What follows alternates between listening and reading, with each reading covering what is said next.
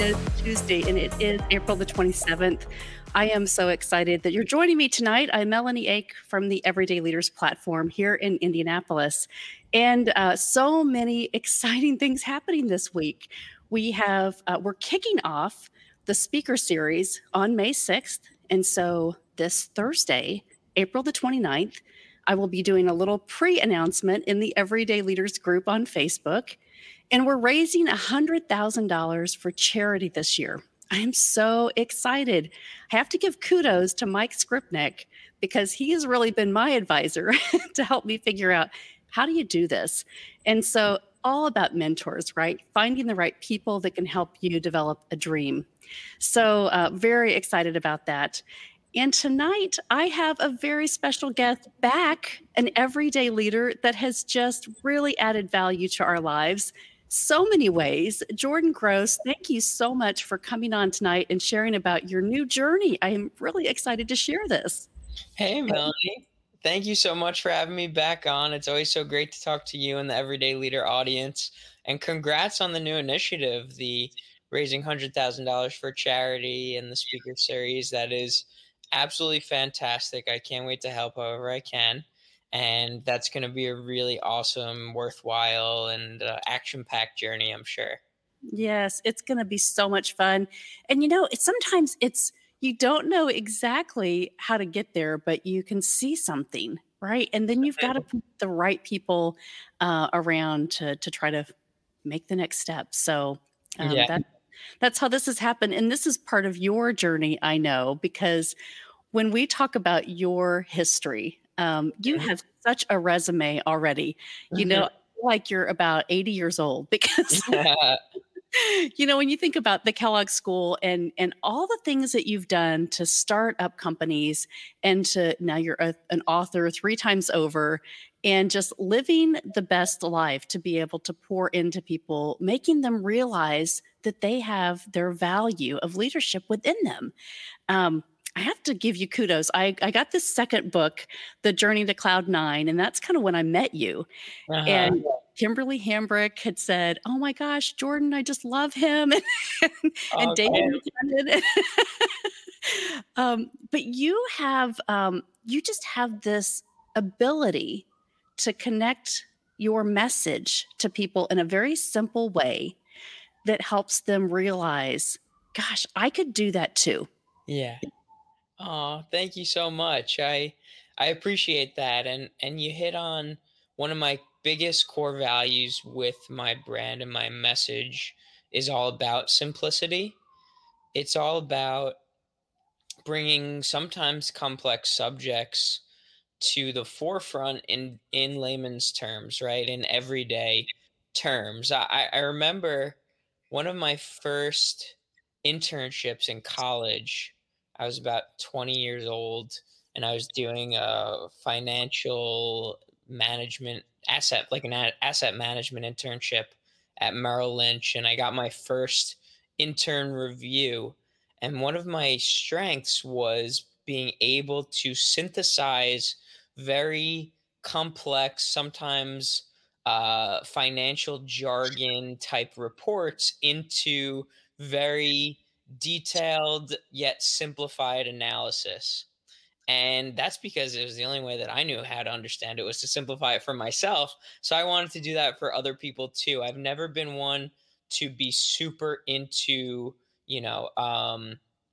like in-depth research studies or very over-the-top scientific language. I've always liked to relate to the majority, and I think especially the way that I write I try to be super conversational, focus on storytelling, and try to speak to you like we're having a conversation, just like you and I are right now, as opposed to coming from a place that's makes the relationship between storyteller and reader feel like hierarchical.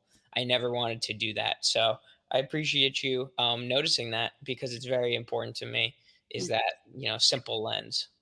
It is because I think then you can communicate to everybody, right? Mm-hmm. You don't knock out any generation.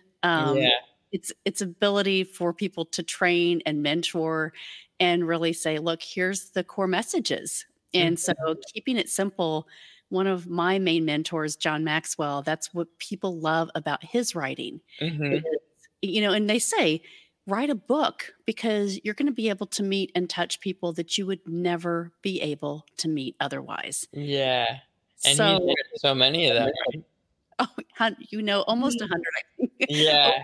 Over 80 some books. But the thing is, right, once you find that kind of that sync that you're able to tell that story, and you have such a great way to kind of bring people into that journey. So I love just celebrating you because we're announcing that you have a new book that has come out here in 2021 during the pandemic.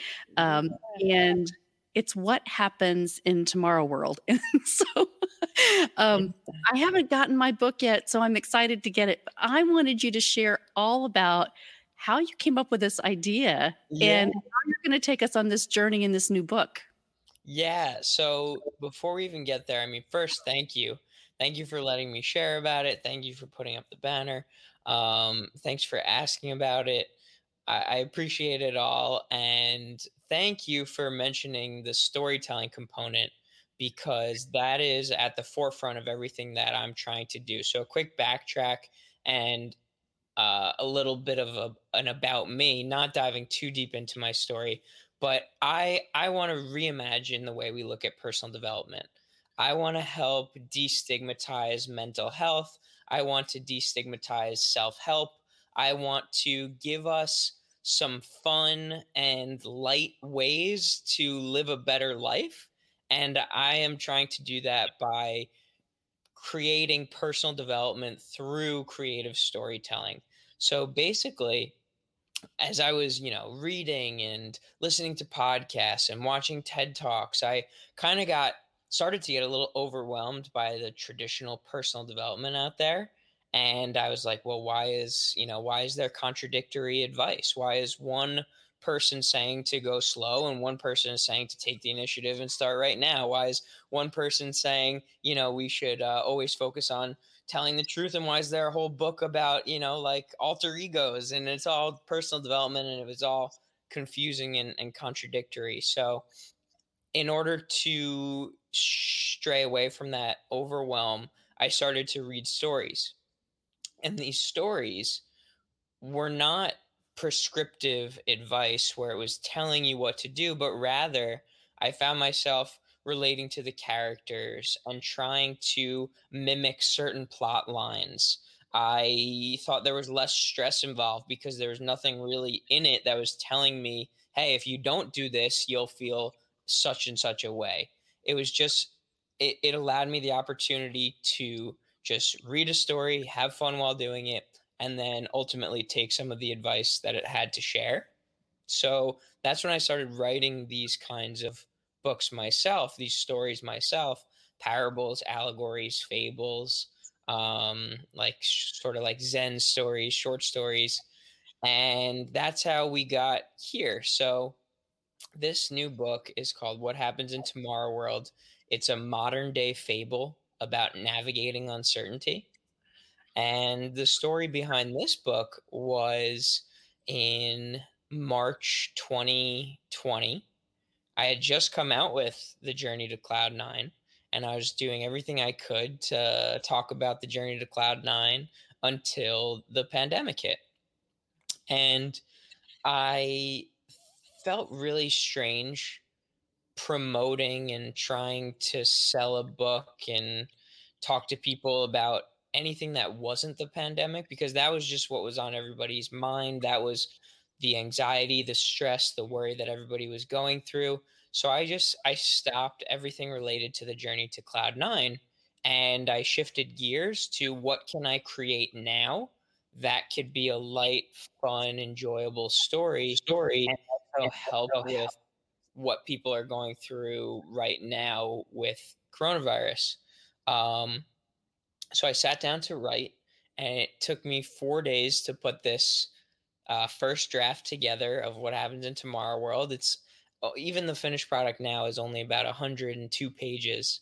Um, but what happened was I got a call from one of my grandmas, and my grandma said, Hey, how are you? I can't believe what's going on in the world right now. Isn't it so crazy? But you know what? Like, we'll get through this. We'll get through it with love and support and being together. Everybody's going to be fine. It's all going to be okay. And that was my conversation with that one grandma. But then after that, my other grandma called, and she was more like, uh, isn't it crazy what's going on in the world right now? It's terrible. We're all doomed. We're never going to make it through this. Nothing's ever going to be the same. And then I hung up the phone with her. So I was thinking, as I was putting together this story and trying to come up with some sort of way to share the tale, I was thinking about how two people had just called me, my two amazing grandmas, and they had totally opposite responses to the uncertainty and this unprecedented time that we were in. So then I thought about my grandpas and their responses, how they would be right now. They passed years back, but I just was thinking, like, how would they have handled this new, unbeknownst situation that we're in? And I created their character archetypes. And then I started asking some people. I did some, qualitative research and asked some people, hey, how are you responding to all this uncertainty? And then I did a little research and reading online, like a little literature review of how do people typically respond to uncertainty. And ultimately, I found out that my four grandparents were a pretty good model for what happens in times of uncertainty. And I based the characters in the book off of them. So they're the backstory, and then ultimately, what the book is about is a giant crane game in an arcade. And the crane represents the uncertainty, kind of like the coronavirus coming into the game. And there are four talking magical toys within the game who represent my four grandparents: Opti, Pessy, Sage, and Chill. And what we end up seeing is through the lens and the dialogue of these four characters, we see how they're responding to that crane every single time it might come in and totally shake up their world and introduce them to a tomorrow that can be totally different. And we also get to see, which responses are beneficial, which are detrimental, and ultimately how we should all be responding ourselves, who we relate to during times of just, really heart wrenching, really devastating, really unprecedented uncertainty. So Mhm. that's what this book is about now. Wow. So when you were thinking about this from your own perspective, so were you more like one grandmother over the other? Yeah, yeah. So I tend to lean very much toward, so the character Opti is my grandma, who's an eternal optimist. Sun is always shining type of person, and that is me as well. But then there's this character in the book called Sage, one of my grandpas, and Sage is much more stoic, a little bit more, it may not, the sun might not shine, but we can still make it to tomorrow even if it rains, right? We can still handle that and move forward. So I try to um blend both Opti and Sage into my own life. I think sometimes Optis can interfere or clash with people like my other grandma, who I call Pessy, the more pessimistic, sort of factual and realist approach to things. So I try to bring different strategies based on who I see that I'm speaking to, that I'm interacting with. So those are the two that I try to be like. And then, one of the goals with storytelling and creating this type of book is for people to see, who am I like, and who should I be like, and who are the people in my life like, and how can I start treating those people differently based on what I see in these characters in the book. Do you know about the Y Institute? The Why Institute was founded by Gary Sanchez and inspired by Simon Sinek. Hi, I'm Melanie Ake, founder of Everyday Leaders Professional Coaching and Consulting, and as the first certified associate agent in the United States with the Why Institute, now Everyday Leaders can help you discover your why. Go to everydayleaders.com and take your why assessment today. Discovering your why is the essential first step of being an everyday leader. Everyday leaders know their why and live their why. Discover your why. Find out more at everydayleaders.com. That's everydayleaders.com. So, how did this project change you? This project changed me because I started to realize that the ultimate response to so I started to realize that there was no answer. As much as I can sit here and try to say I wrote the book and you have to be like this one character, I realized that people get through uncertainty in their own ways, and it is not helpful to try to push any one particular way onto an individual. What I did realize is that there can be a wrong answer at times. And this is a semi spoiler alert, but that wrong answer is that pessimism is not a collaborative way to push forward through uncertainty, because pessimism leads to other people feeling pessimistic as well. It leads to this negative ripple effect. It's kind of why we're told not to absorb too much news, because we become surrounded by these negative thoughts and beliefs and feelings, and that leads to helplessness, right? So those really were the two big revelations. Was one, you can't really try to push any particular mindset onto an individual, and two, there is wrong answers, right? There is nobody who in my experience looked at me and said, you know what, I actually benefited a lot from that pessimist. They really helped me, you know. That just, unless they're saying because I wanted to be the opposite of that person, then nobody really ever expressed that kind of sentiment. So those were the two big things. And then I'd say the last thing is, quite simply, John Gordon wrote the foreword for this book, and we chatted a little bit and kind of came to an agreement that there has to be some sort of message, right? If there is no right answer, at least provide some sort semblance of hope and some semblance of a takeaway for people when navigating these extreme cases of uncertainty. And we just kind of said, it comes down to love the people around you. It comes down to hope and faith and support of those people around you who matter most. Those are the key characteristics that you can be practicing. It's aside from these mindsets, the optimism, pessimism, sage, or the last character is chill. The actions you can provide, the way that you can be thinking, are love and support and hope and faith. That's how we get, through such uncertainty. Mm-hmm.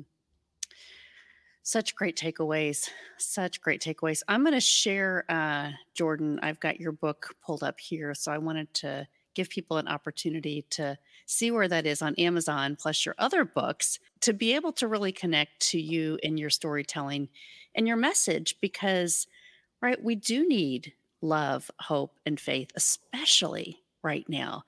And you've said a lot of things that were critical. One of those, I think, to talk about is our inner circle.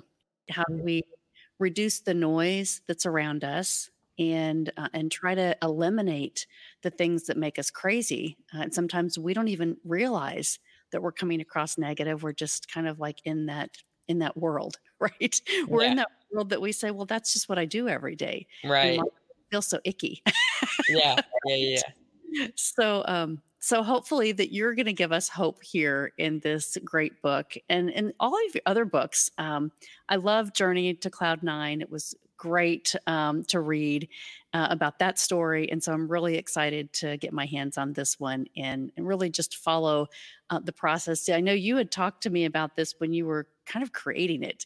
And I said, oh my gosh, I can't wait to help, really promote this Oh, because I know who you are, right? When it comes from an authentic place, when you get inspired to really help people on a journey that you see, that's what I think is it's all about supporting authors that, you're really doing this because hey, you can have a better life. You can just be more settled. You can be more centered and really identify right with more purpose.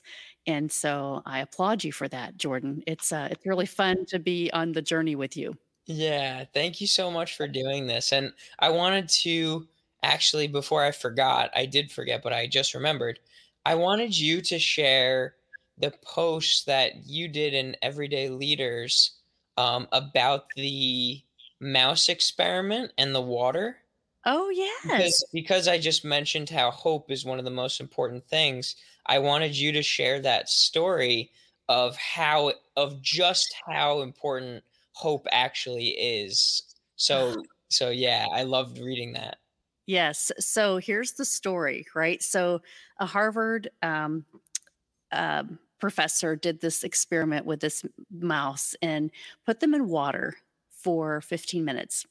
And so the little mouse is like struggling and struggling and struggling and struggling and struggling. And they were trying to figure out would they drown. But after 15 minutes, they pulled the mice out and rescued them. And so they waited a little bit and then they did the experiment again. And so the mouse goes in the water, you know, and not no sense of time, but just paddles and paddles and paddles and paddles and paddles and paddles and paddles.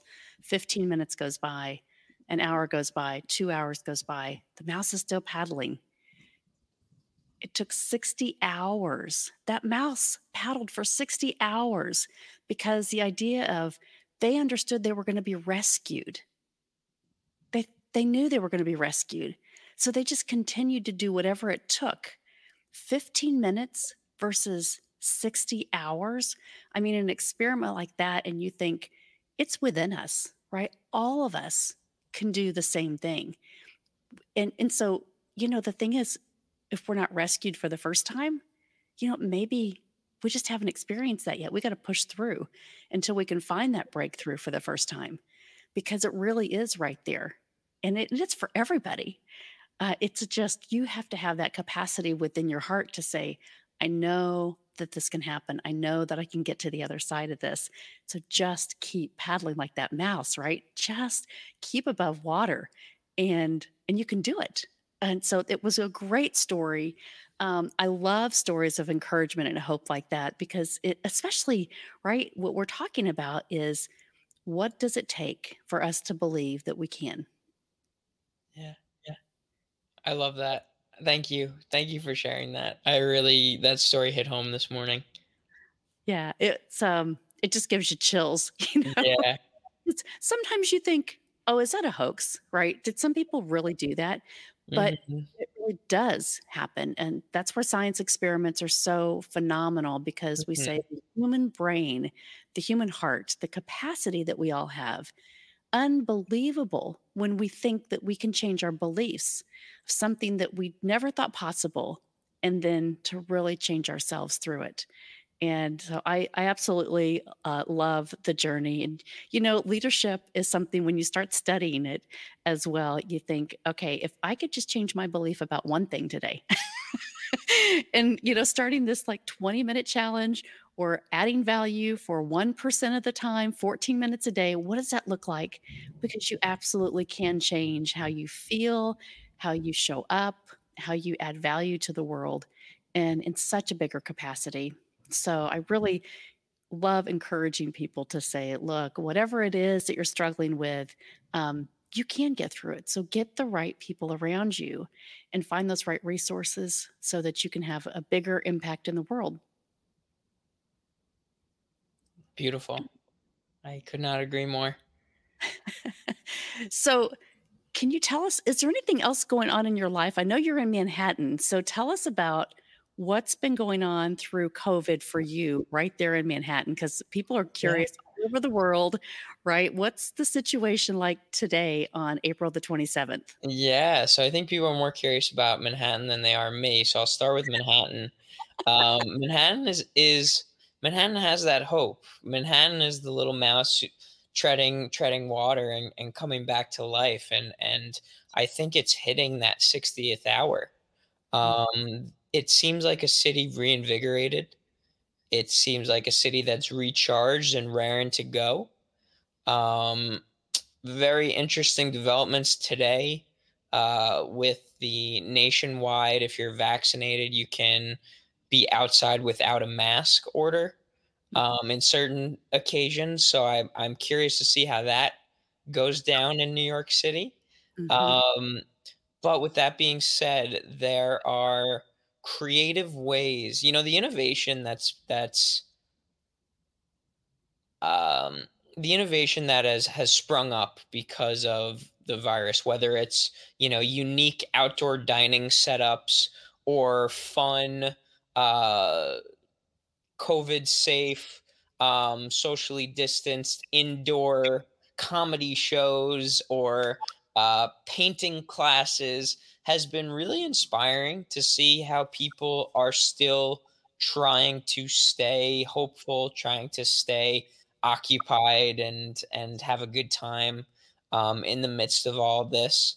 Um, but the overall essence is one uh, of tremendous inspiration and opportunity for some great developments. So, with that being said, I must put on my social worker hat now because I said you guys probably care more about the city than me. I took this opportunity to go back to school, and I am getting my master's of social work from NYU, focusing on mental health and becoming a therapist. But I do have to learn generalist practices about social work and what's going on around the city. And even with all of the, amazing energy that there is, there's still so much work to be done. And there is a lot of discrepancy between the socioeconomic groups who are getting back to life in New York City. So even though there is a general upbeat, there's still so much more to do, and there's still a lot that's going on in this city that needs to be addressed.